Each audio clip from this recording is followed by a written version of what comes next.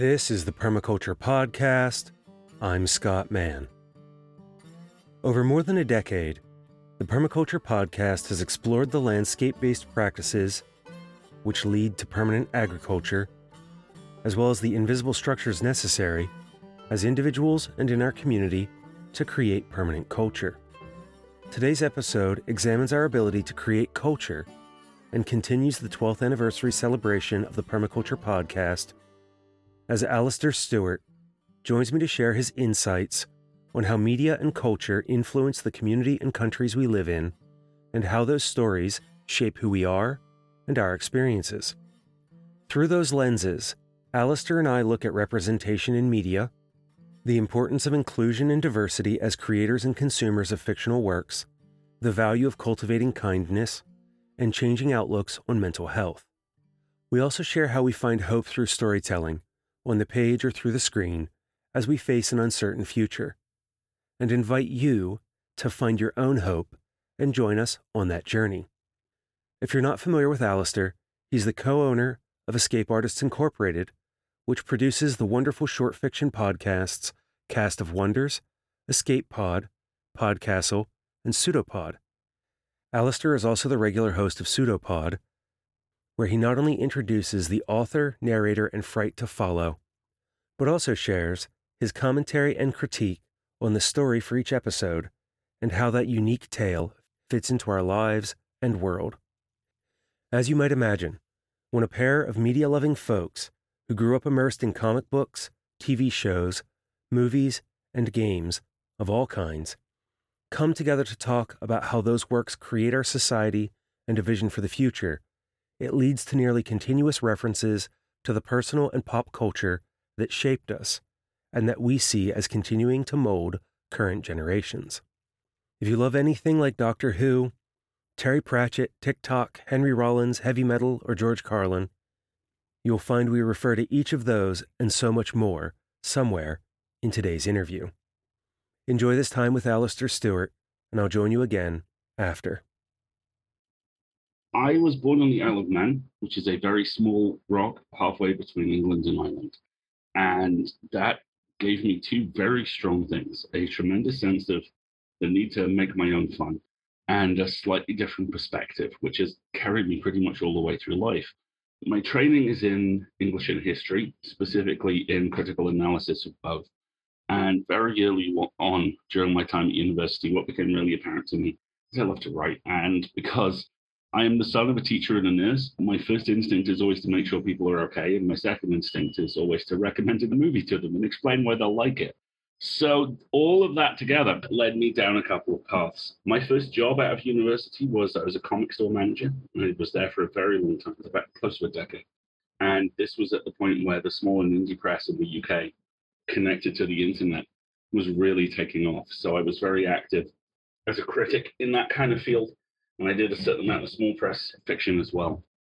And over time, that led me to transition across to tabletop RPG writing. And then not long after that, I plugged a 56K modem into a wall and painstakingly downloaded a 20-minute episode of a new horror show called Pseudopod, which was a thing called a podcast. And downloading that took about as long as it took to listen to the episode. And that changed my life. 15 years later, I host a show, I co-own the company, and my partner in the company and in all things is someone I met through the show. So now I find myself co-owning a multiple award-winning and multiple award-nominated podcast fiction organization and running an email pop culture newsletter, which has just over 1,000 readers. I've also co-created a couple of RPGs, and I'm also a voice actor. So that whole making my own fun thing, I think has actually worked out quite well. I certainly believe that it has. As a child of the 80s and a teenager or an adolescent of the 90s, I had many similar experiences, and it was through my love of short stories and podcasts that I discovered you and your work, particularly Pseudopod. It's been a wonderful experience to hear your critiques of fiction and the way that fiction and our interaction with that type of media, whether it is a movie or a play, or now that we have podcasting and so many people can share their voices, that these are ways for us not only to communicate very complicated ideas through story, but also ways that we can critique our society or explore aspects of it that we might not engage with in our political discourse or other ideas.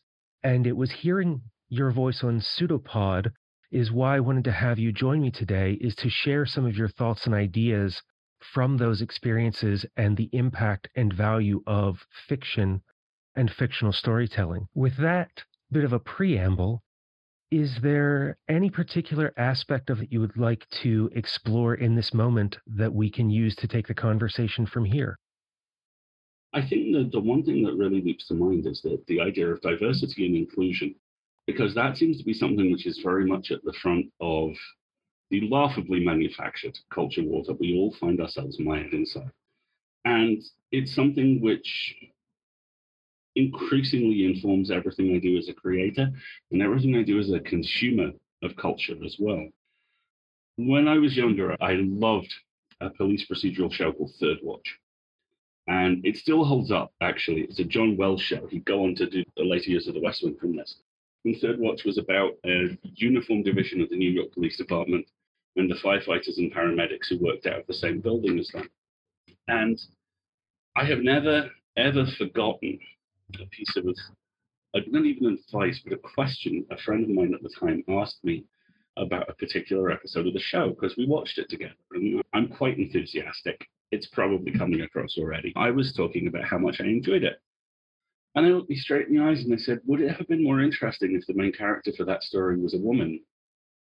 And that knocked me on my ass, because the answer was yes.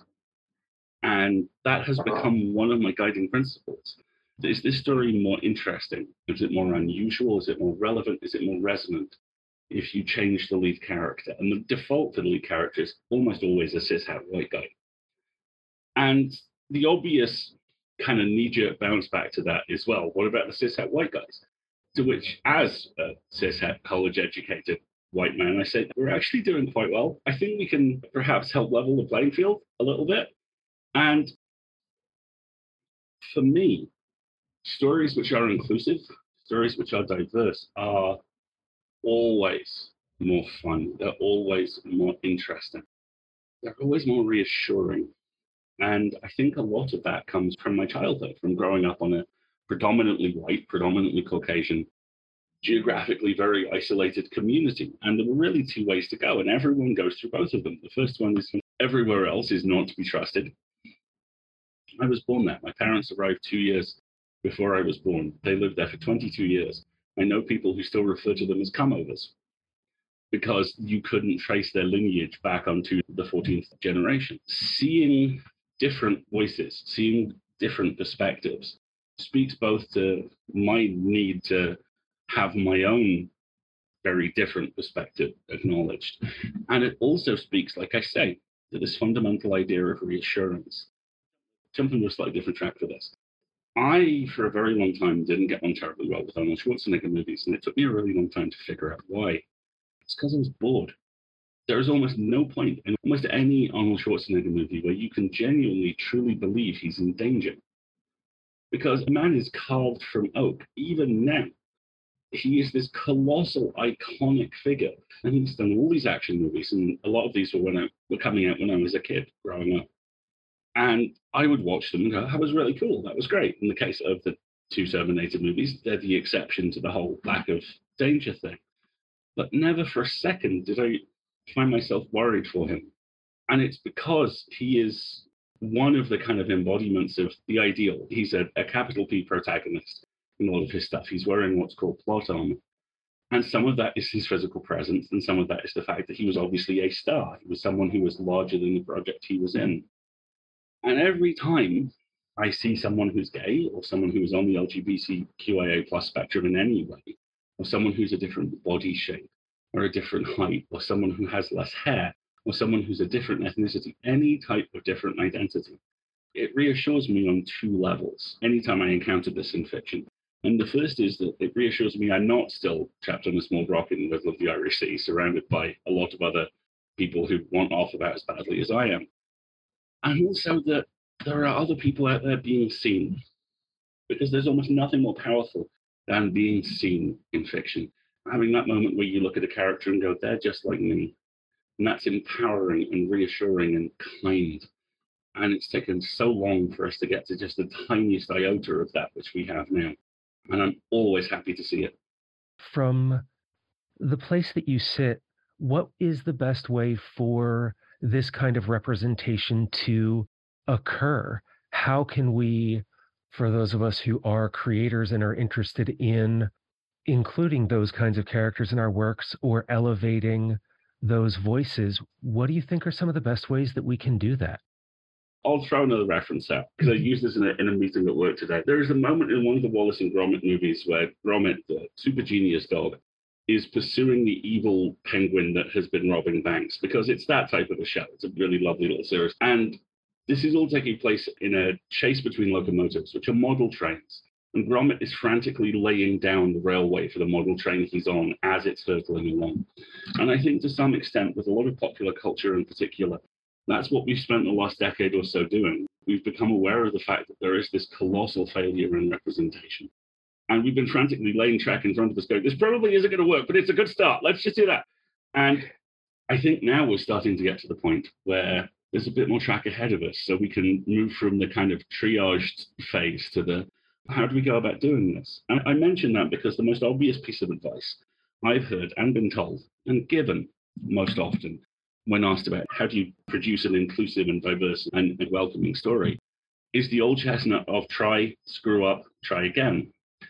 And that's one of those truisms which is really unusual because it's true. And it's also simultaneously helpful and not helpful at all. Because on the one hand, yeah, no one's going to get it right first time. And it is difficult, and you're probably eventually going to upset someone. And that's going to mean that you have to listen and take on board criticism and work around it as best you can. And for the longest time, that was the one step that we had. Now we have two or three.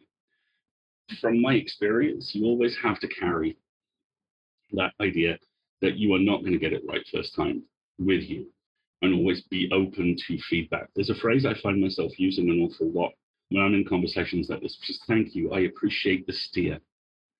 Because you have to be super aware of the expectation of extra emotional labor. If you find yourself in a position where you're going, this isn't going to work, but the folks who I'm writing about are going to show up and tell me I'm wrong and explain how, and then I'll fix it and they'll become my friends.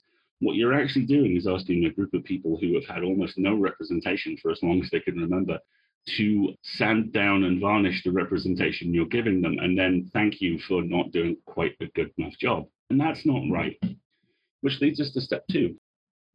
There is a very kind of hot button phrase. Certainly over here, there's been a couple of attempts to loudly criticize this, and none of them have made any degree of sense, which is the idea of sensitivity readers. And sensitivity reading is the type of emotional labor wherein it's expected. And as a result, there isn't that confrontational element to it. I'll give you an example. There's a project I'm working on at the moment, which at some point further down the line is going to have a member of the Catawba Nation as a recurrent character. And we haven't rolled her out yet because, honestly, we need to make a couple of contacts with the Catawba podcasting community, run the scripts past them. This isn't an EA thing, by the way. This is something which I'm consulting on for someone else. Run the scripts by them and basically go, can we pay you for your time to take a look at this and see if it works? And if it doesn't, to help us get it to work. And you find sensitivity readers everywhere now, which is amazing. There are folks who sensitivity read for people of color. There are folks who sensitivity read for every element of the LGBTQIA plus spectrum. There are folks who sensitivity read for religion, for culture, for all of these things. And the criticism that's so often leveled at this is that this gets in the way and all the uncomfortable corners get knocked off. Stories just become homogenized and different. And when I hear that criticism, I'm almost very tempted to ask the person who's criticizing it whether hypersleep was comfortable and if they dreamed, because it's just demonstrably false. The simple act of having diverse, interesting, different types of people in your story makes your story diverse and interesting. And this whole thing of, oh, the author can't speak truth under power. No, the author just can't do whatever the hell they want. It's this moment that the industry as a whole seems to be going through, where certain strands of it are being asked to politely sit at the grown-ups table and they're looking for some pudding to fling. And it's really tiring because it's not an issue. It's every other element of that. It's people picking a fight over something which is demonstrably sensible. If I'm writing a story about a character who's a person of size, as I am, assuming I wasn't a person of size, the first thing I would do is I'd find someone whose sensitivity reads for folks who are shorter or taller or bigger than most people and run it past them and say, could you possibly take a look at this for me? And I will, of course, pay you for your time. And yeah, it's time consuming. And yeah, certainly raised in certain groups, as many of us have been, it's a little annoying. But here's the thing, it never fails to make stories better. It never fails to widen your audience. And we are told as authors endlessly and justifiably that we have to do everything we can to speak to as large an audience as we possibly can. So when you get told that you need to make sure that the people you're writing about are happy with this and you have a dialogue with them and this is going to help edit and revise and make the story better, you shouldn't throw your toys out of the pram. You should thank them. With representation, I think of a number of series that were very helpful for people to read at certain periods in their lives, that they were formative stories. In my life, it was the horror of H.P. Lovecraft. When I was reading Lovecraft as a child and getting anything that I could get my hands on, I wasn't aware of his racism. Or I think recently there's Stories of a Boy Wizard that was incredibly helpful for people and made them feel like part of a bigger world and like they were seen. This is a conversation I have with my wife all the time, who's a huge fan of those stories.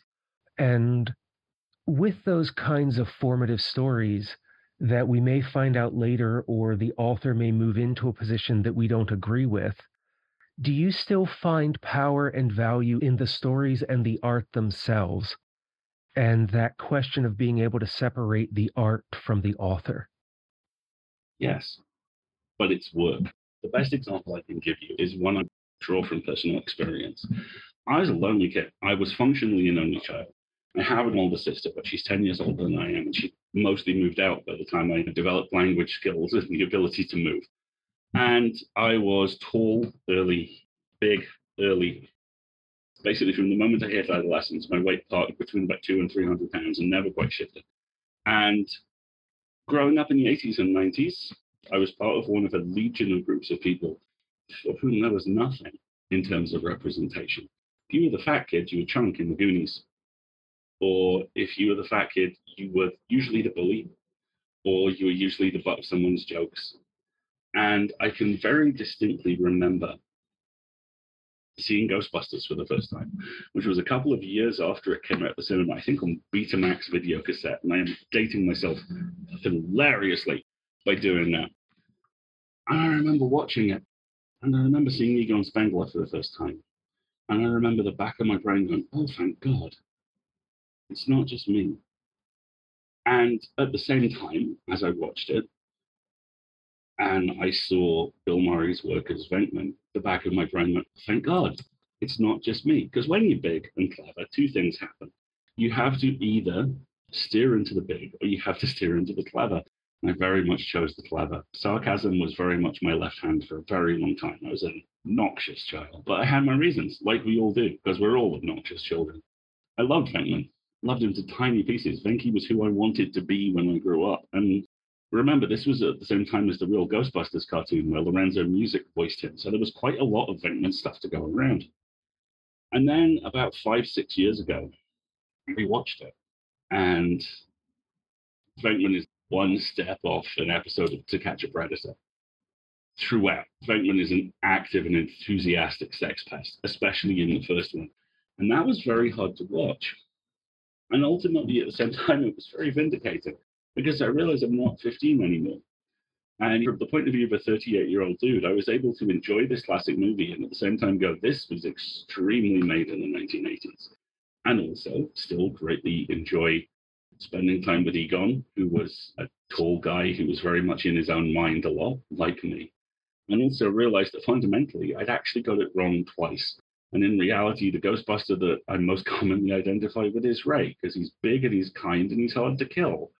So I think what that comes down to is there's always worth in revisiting this stuff, but you have to be okay with the fact that you're going to be revisiting it on your terms.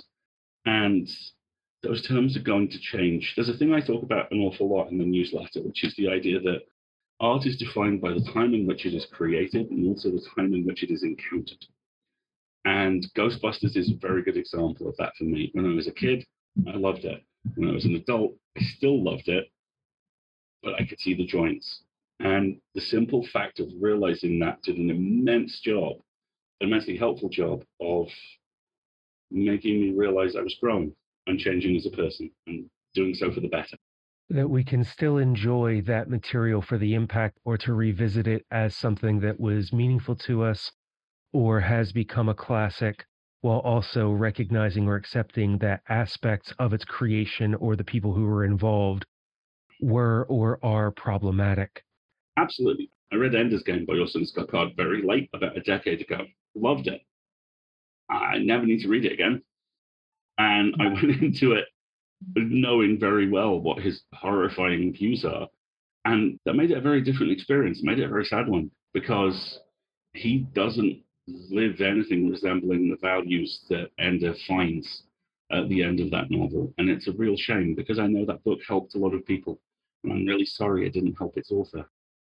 I have friends who speak of Ender's Game in that series and how much it meant to them, but I didn't discover it until after I had read some of the things that Orson Scott Card wrote beyond his fiction, and so couldn't clear my headspace enough to go back and read it and be able to appreciate it in the way that they did. Exactly. And it is one of the great tragedies and one of the great joys of interacting with modern culture that it's always different when you do it. And I think I ended up coming to Ender's Game in a slightly different direction to you. And I was aware of some, if not all, of the stuff, and I came to it very cautiously as a result. I was fully prepared to put it down the second he started to misbehave in the book. And of course, it's the terrible thing about Ender's Game. He doesn't misbehave in that. The author he is in that book is the author he is now. But for Ender's Game, at least, there was the chance that he was going to be one of the best versions of himself, and that is not what we got. And then I think of the work of someone like the late Terry Pratchett, that reading his material that was written decades ago were incredibly inclusive across class lines and character arcs, and he made it funny. It reminds me, actually, I'm playing a really good video game at the moment. I'm playing a thing called Darkside Detective by a company called Spooky Door. And it's a kind of deliberately old school point and click pixelated adventure. You play a police officer who deals with all the weird stuff in your town.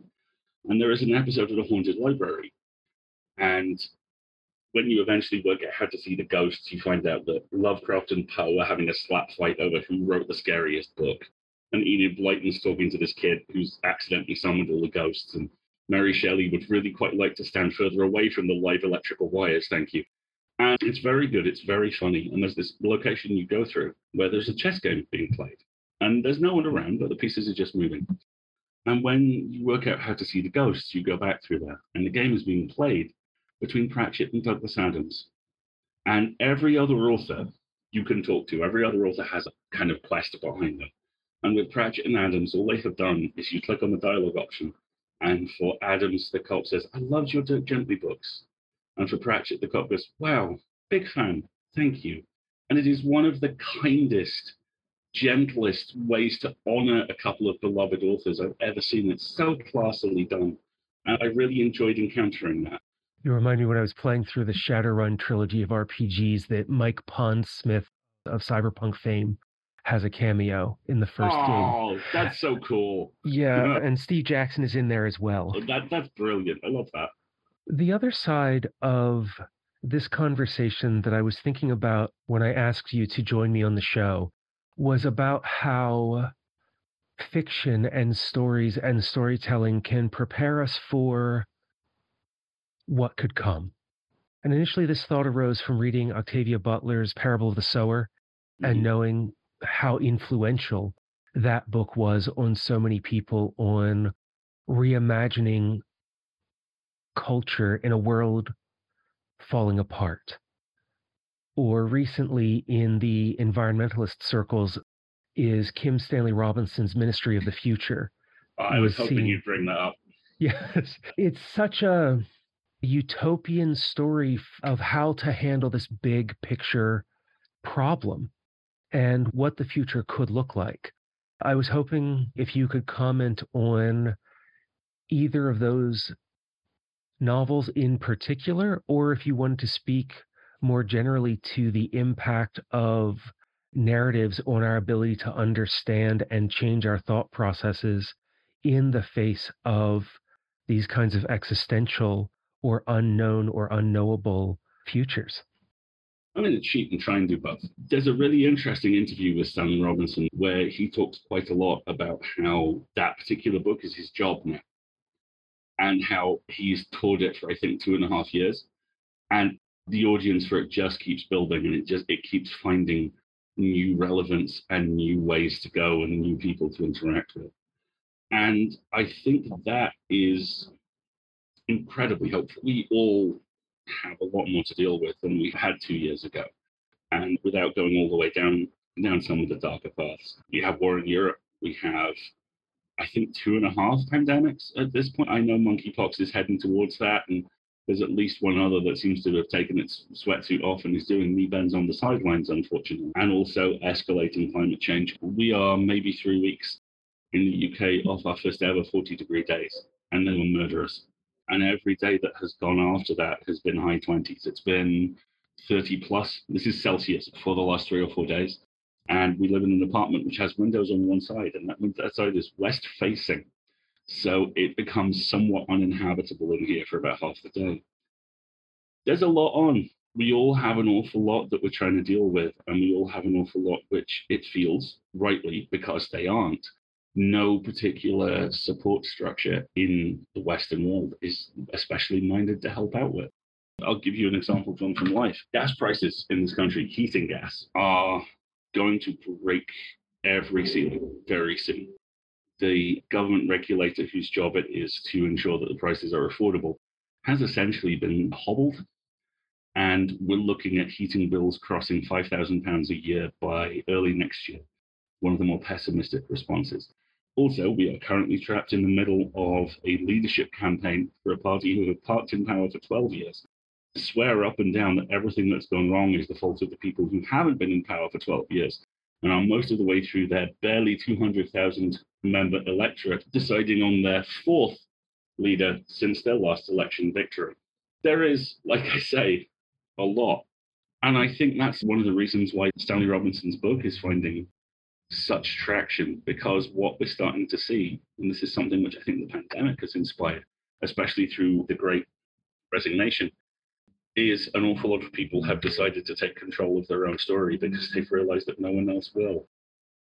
And you're starting to see a lot of grassroots examples of that. And I think the presence of that book, as it continues to resonate, is a very good example of it. I think newfound fondness and audience for Station 11, which is extraordinarily good, is another very good example of it. Also, the escalating amount of fiction you're seeing directly addressing climate change and directly addressing the concept of doomism. This is something which I've bounced off a couple of times. The idea of doomism is we're screwed. It's all done. The best we can do now is survive. And I have friends who push back very hard against that. My friend Rick Worth is a very good example. Rick, amazingly, is another former comic retailer like me. Same story even. And he's now a very good comic creator. He wrote a superb series called Hocus Pocus about the history of magic. And he worked in a book called The Most Important Comic Book on Earth, which is this huge telephone directory-sized tome, which directly addresses climate change, directly addresses what we can do about it. And the idea that individual choices and individual decisions and small-scale projects, when you stitch them together, matter. And that's getting lost. And I think it's now very slowly starting to get lost less. There's a fondness for nihilism in the Western world, especially. Everything's going to be on fire in 20 years, so we may as well have another cookie. I'm always there for the other cookie, but I think we should maybe do something about the fire as well. And you're seeing very small steps towards empowering and educating audiences. And I'm belligerently hopeful as a human being, just in general. And I'm very belligerently hopeful about genre fiction's role in directly addressing and empowering people to do something about climate change. And I think that particular book is a very important part of that. And I think Station 11 is too. Are there any other examples in the media that you would point people to, stories or movies or television shows that you enjoy that give you hope for the uncertainty ahead?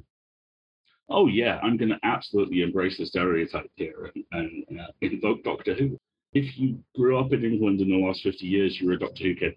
And like all faiths, there are many schools within Doctor Who. And it's very fashionable at the moment to dump on the most recent incarnation. And it's always very fashionable to do it in exactly the same way, which is, it's not that I hate that the Doctor is a woman now. It's just that I don't like the writing. And I don't doubt that for a lot of people, that's absolutely the case. I also don't doubt that for a lot of other people, that's a very convenient thing to say. I have been very fond of this run in particular, because it speaks to the two things I found myself steering more and more towards as a creative across the last few years, and those are kindness and hope. This Doctor is belligerently optimistic and very imperfect and completely without filter. And I think those are all very admirable qualities. And also, they've directly addressed climate change a couple of times. One episode, I think Orphan 55, regularly makes the worst episode ever list, which anytime that happens, my response is always the same, which is watch more of it and wait. It's seriously, I never do this myself, but many years ago, I was a film reviewer for the website for a magazine over here called SFX, and I reviewed the Wolverine movie. And I quite liked it. There's some quite fun stuff in the Wolverine movie. And because SFX were masochists, they left the comments open and all the stuff on their website. So literally the first comment on this is someone going, it's the worst film I've ever seen. And the second comment is someone else going, see more films. And it is the most perfect, inescapable nuclear put down. I love that so very much. But yeah, I think Doctor Who has a lot of stuff in it, which speaks to the type of mindset which I think is going to become something we all find ourselves looking at, which is, yeah, this is awful. And yeah, there's awful things which we're going to have to do, but we're going to do them, and it's not all going to be awful. Growing up in the US during the 80s, we had 4 television stations. One of them was usually some form of public broadcasting that would re-air Doctor Who and Red Dwarf. Oh, the classics. Yes. What was it? All Creatures Great and Small. Yeah. And so, like, I grew up watching the early Doctor Who through that. And then my kid's big sister, my stepdaughter at the time, we started watching Doctor Who together when they restarted with Christopher Eccleston. Mm-hmm. And so we watched a lot of those together. And I'm now rewatching the new incarnation of Doctor Who from Eccleston forward with my son, because he's really getting into sci-fi at 12. And I don't remember if it was Eccleston or Tennant's Doctor that one of them, there's a line that's something like, I'm the one who shows up because I will stand alone against the darkness. Yeah. And there's a lot of hope in that kind of a statement for any one of us, that we can show up and make a difference by being there. Oh, yeah. And over the years, the show has explored that in so many fascinating ways. I'm very fond of Eccleston. I think he has the best dismount in the show's history. And I think an awful lot of the stuff in his run is the blueprint for what we've had since. Justice Once Everyone Lives is not just a high point for the series. I think it's a high point for UK drama. Because the more you think about it, the more you realize is there. You have this person who is riddled with PTSD, who has seen and done countless horrible things, and just once it's going to work. And his just feral joy in that is so moving. And you see it with all of them. Tennant is another one I relate to an awful lot. He talks too fast and he thinks too much. That hits me straight between the eyes. Smith's incarnation is a really interesting character. I didn't like a sizable chunk of it. I watched all of it because I couldn't take my eyes off him. Capaldi, to me, is one of the all-time greats, but that's precisely because it's like watching a heron in a leather jacket realize that everything around him smells bad. He just has this beautiful, persistent, slow burn revulsion, and underneath it, so much emotional complexity. I vastly enjoyed his entire run. And I vastly enjoyed 13 too. Jodie Whittaker is another Northern Doctor, and she has the same kind of mindset as a lot of the people I grew up with did. Try your best, help when you can, keep moving. An awful lot. The fandom is awful. But the show itself is this just blueprint of how to be good, how to be a good person, and how it's all right when you're not. And I think a lot of the positive elements of British culture and all of the positive elements of fan culture, and those are two groups which need all the positive elements they can get some days, come directly from that show. You make me think of all the times that the Doctor across incarnations was in a place to do something devastatingly terrible or to lose their Gallifreyan humanity. And because they had someone there to hold them, it held them back from being the worst they could be. My partner spotted something that speaks very strongly to that a few years ago. It's one of the promo images for the season the 10th Doctor has with Donna, and how the first time you look at it, you could see that it looks like he's putting himself between her and harm. And then you look closer, and her hand isn't in his hand, it's on his arm. And what she's doing is grounding him and telling him to step away. And he doesn't want to, and he's doing it anyway. And that exploration of anger and negative emotions, especially male presenting geeks, I'm fairly certain saved lives. Because especially on this side of the Atlantic, we are literally conditioned to believe that emotions will get us killed in war. Years ago, one of my best friends and her husband went to see Stardust, the adaptation of the Neil Gaiman novel. And it ends beautifully. And this is a spoiler for a 15-year-old movie. The two main characters, when they die, turn into stars and spend the rest of eternity in the sky near each other.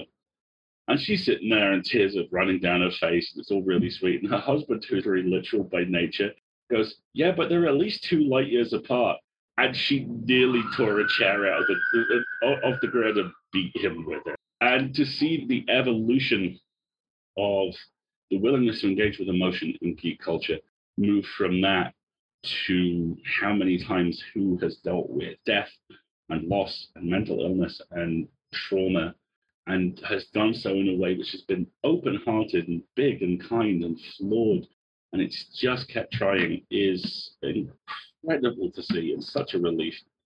You and I are within a couple of years of each other, and my parents were very much about a dignity approach, that we don't express our emotions, we do the best we can, we help the people around us, but if we're having a problem internally, that we find a way to deal with it so that we can keep being present and keep showing up. But I look at that and I go, how healthy is that approach, rather than engaging in the conversations and having the place to express these ideas and to be able to have the hard conversations that may lead to tears. Exactly. The thing which it put me in mind of, strangely, is TikTok. TikTok, I am finding, is the exception to the rule. It is a social network that does not want to become sentient and kill us all. For something which started as, I believe, a pair of lip sync apps badly glued together by venture capitalist money, there is a lot of really good stuff on TikTok. There's a lot of advocacy. There's a lot of very good comedy. The comedy writers of the next generation work in 3-minute chunks, and they're all absolutely on point. And it is the only network I've ever seen that talks as openly and as eloquently as it does about mental and emotional health. And a huge amount of stuff I've seen on there is about how it's sometimes you're not okay, and that's all right. And a lot of the time it's couched in comedic terms. There's a sound, because you can sample sounds on TikTok, that gets used an awful lot, which is someone going, very well, today we're going to put on our big person pants and we're going to do the hard thing. And then when we've done the hard thing, we will have a small cry in the chocolates to make us feel better. Huzzah! And just it's full of stuff like that. It's full of this acknowledgement that life at the moment is much harder than it used to be in the near past. And that's not good, but that's not everything. And we're okay. And that is an incredibly powerful social tool. And frankly, it's one that Mark Zuckerberg can invent in his wildest fever dreams. And the fact that we have it is, I think, very much a good thing. Now, you have me thinking of all of the subcultures and subgenres and the art that emerged from them.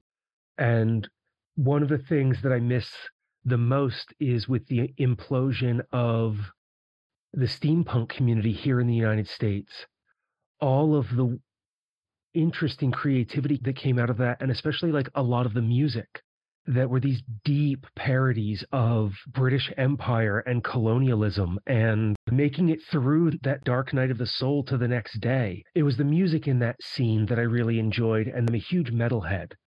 And people are like, how can you listen to something like that? What do you get out of it? With some of the themes that metal artists will explore. And this is stuff that takes me to my happy place. Absolutely. I am as I am largely because of Henry Rollins. When I was 17, I had a very high-end trauma. I lost someone far too young, and they had leukemia 3 times in 3 years. And the third time they chose not to receive chemotherapy. So myself and the rest of his circle of friends found ourselves at one of the most important times of our life, basically trying very hard to keep it together whilst we were literally waiting for a friend of ours to die.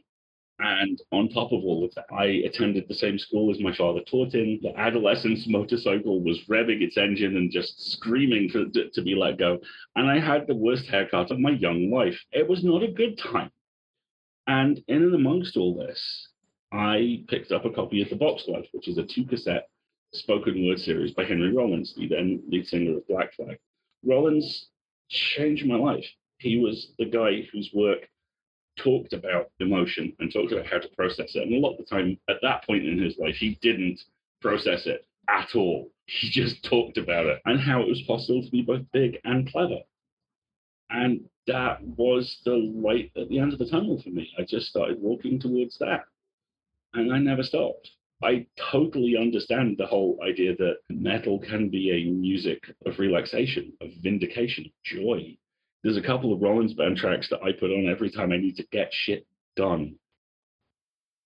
In the modern context, there's the idea that comes from Stoicism, and I'm sure that I will misremember what exactly it's called, but it is like the contemplation of evil. And for me, I grew up listening to my father's George Carlin records when I was far too young. So I think I was 9 years old when my parents gave me my first record player. And I was pulling out my dad's Led Zeppelin and Black Sabbath records, falling in love with music. And interspersed in there was George Carlin. And I put one on, and my dad hears the swearing coming from my room and throws the door open. And it's like, what are you listening to? Found this record, and this guy's funny. And my father encouraged me to keep listening. And he's like, this is how adults speak. I just don't want to hear you use this language, but there's no reason to keep you from it. That's incredible. And then when I was 14, my father took me and one of my close friends to see Carlin live. Oh, wow. And George Carlin is who I fell in love with language because of. Yeah. But hearing someone who had such a sharp view of the world and the way that he could play with language in order to criticize it. And yeah, just the impact that kind of a performer can have, which I think cycles through a large part of our conversation today, is not just about the stories and the storytellers, but all of these different ways that art can change our perception and our lives and the way that we can make a difference. And your mention of Rollins, and yeah, just your mention of him, he wasn't something that came to mind, but he is one of those men who, he's big, he lifts, he was in a band that was super famous. And as a rock star through his public persona over the last 30 years, is a great example of someone who pushes back against some of those toxic elements. Absolutely. I've never forgotten an interview with the Rollins Band. I think when they toured their last album, and someone asked what was on the ride that they had, and I think their bassist absolutely deadpan with, everyone else has like Jack Daniels and blow. We have fruit and nuts and occasionally cheese. I think what I love so much about Escape Artists Incorporated and all the different shows that you've produced over the years and them being largely focused on short stories is that someone can find something that they're likely going to enjoy that can make a difference for their journey and their lives through a piece of fiction. That is always the intent. When we took over the company, Margaret and I workshopped the company motto that we still work with, which is one story told. And that is such a broad church that it means that we can include things which will hopefully do exactly what you say and help people feel seen or feel reassured or help people deal with elements of their life through fiction. I very often joke that I only get to listen to my own show because I have to edit it because of how much work goes into it and everything that we have to do. But for anyone who's been a creative, I know that there are those moments where we go, is this something that I still care about? Is this something that I'm still passionate about? And needing to answer that. And for me, sometimes it is throwing on a couple of episodes of Pseudopod, hearing your voice and the commentary that you have and the stories that follow because of not only the great authors that you have, but the great readers who will come on. And it reminds me of how important this kind of work is to so many people. And that as a podcaster, it can be a lonely form of creation, but to know that there are so many other amazing, talented people doing good work and knowing that as creatives, we're not alone either. It is the most wonderful thing about the field because, like you say, we all come into it alone, often literally. And across the course of the last 4 or 5 years in particular, as the voice acting has started to fire up as well, what I've become much more aware of is that's absolutely not the case. That there are always listeners, there are always people who hear you, there are always people for whom your work matters. And that is an extraordinary feeling. And especially if you can internalize it, it becomes like the bass note for everything that follows it. And I've never encountered that anywhere other than in podcasting. I work as an editor in the TTRPG space. And it's one of those things that I've encouraged folks and offered that if they ever want help to create a podcast, that the statistics of growing a podcast into something that is very large and worldwide, it can take time and to break through. And the most shows, if they have more than 1,000 regular downloads, they're larger than 50 or 75% of the other podcasts in the world. Oh, absolutely. It can be a form of media that you engage in that is micro, but still has an outstanding, outsized impact on others. Exactly. The most visceral example I had of that was working on the Magnus Archives, where in the space of a year, about 6 people in wildly different areas of my life who had no idea that I was a voice actor at this point. They knew I was a podcaster. They didn't know I was doing dramatic work. Were listening to the Magnus Archives, and each one of them got to my first episode. And I would always know because I'd get this DM that was always in block capitals and always said basically the same thing, which was, I didn't know you were in this. For those people who aren't familiar with you and Escape Artists and your other work, where can people find you? First of all, thank you so much. This has been an absolute blast and happy anniversary. And as for where people can find me, there are probably 3 places it's best to go. Escapeartists.net is the core site for all of our podcasts. They're all linked through there, and there's full details on what we do. Each site also has its own website, and you can stream episodes through those. And they're also on any podcatcher you would care to name, hopefully. I'm most commonly on Pseudopod. I do 2 or 3 episodes a month at the moment, though I do also occasionally pitch it for Escape Pod as well. The other place you can find me most commonly is Twitter, where my username is my name, Alistair Stewart, just with the @ sign at the front of it. And the other big project I have at the moment is the pop culture newsletter that Marguerite edits and I write called The Full Lid. Now, publishes weekly. We're actually in our 6th year. and we're a finalist for Best Fanzine at the Hugos this year. And what you get with that every week, it's free. It's not one of those kind of paid tier situations. What you get every week is at 5 p.m. British Standard Time on Friday, you'll get an issue which will have 2 stories in it, a bunch of interesting interstitial pieces, and just bits and pieces about what we've been up to that week. The 2 stories are most commonly either a piece of creative nonfiction or a couple of reviews. To give you an example, as I'm writing this, the next issue looks like it's going to have a review of the just incredibly good new Predator movie, Prey, starring Amber Midthunder, and also a review of an excellent new comic called Golden Rage. The elevator pitch for which is absolutely lovely, and it's Lord of the Flies meets the Golden Girls. And it's actually somehow even better than you might think. So that goes live Friday at 5 p.m. And you can sign up to the Full Lid through my website, which is alistairstewart.com, or there's a whole bunch of promo tweets that go out through my account, which will give you everything you need to know. And also MailChimp holds the last 6 months worth of it. So when you click through that, you'll find the archive and you'll find a bunch of good stuff to read. For folks who are listening to this in the first few weeks after release, this will be about 8 weeks after the release of that issue with Prey, so you'll be able to find that there in the MailChimp back catalog. And definitely go check it out because Prey was an incredible representative movie. So good. I think that I like Prey a little bit more than the original.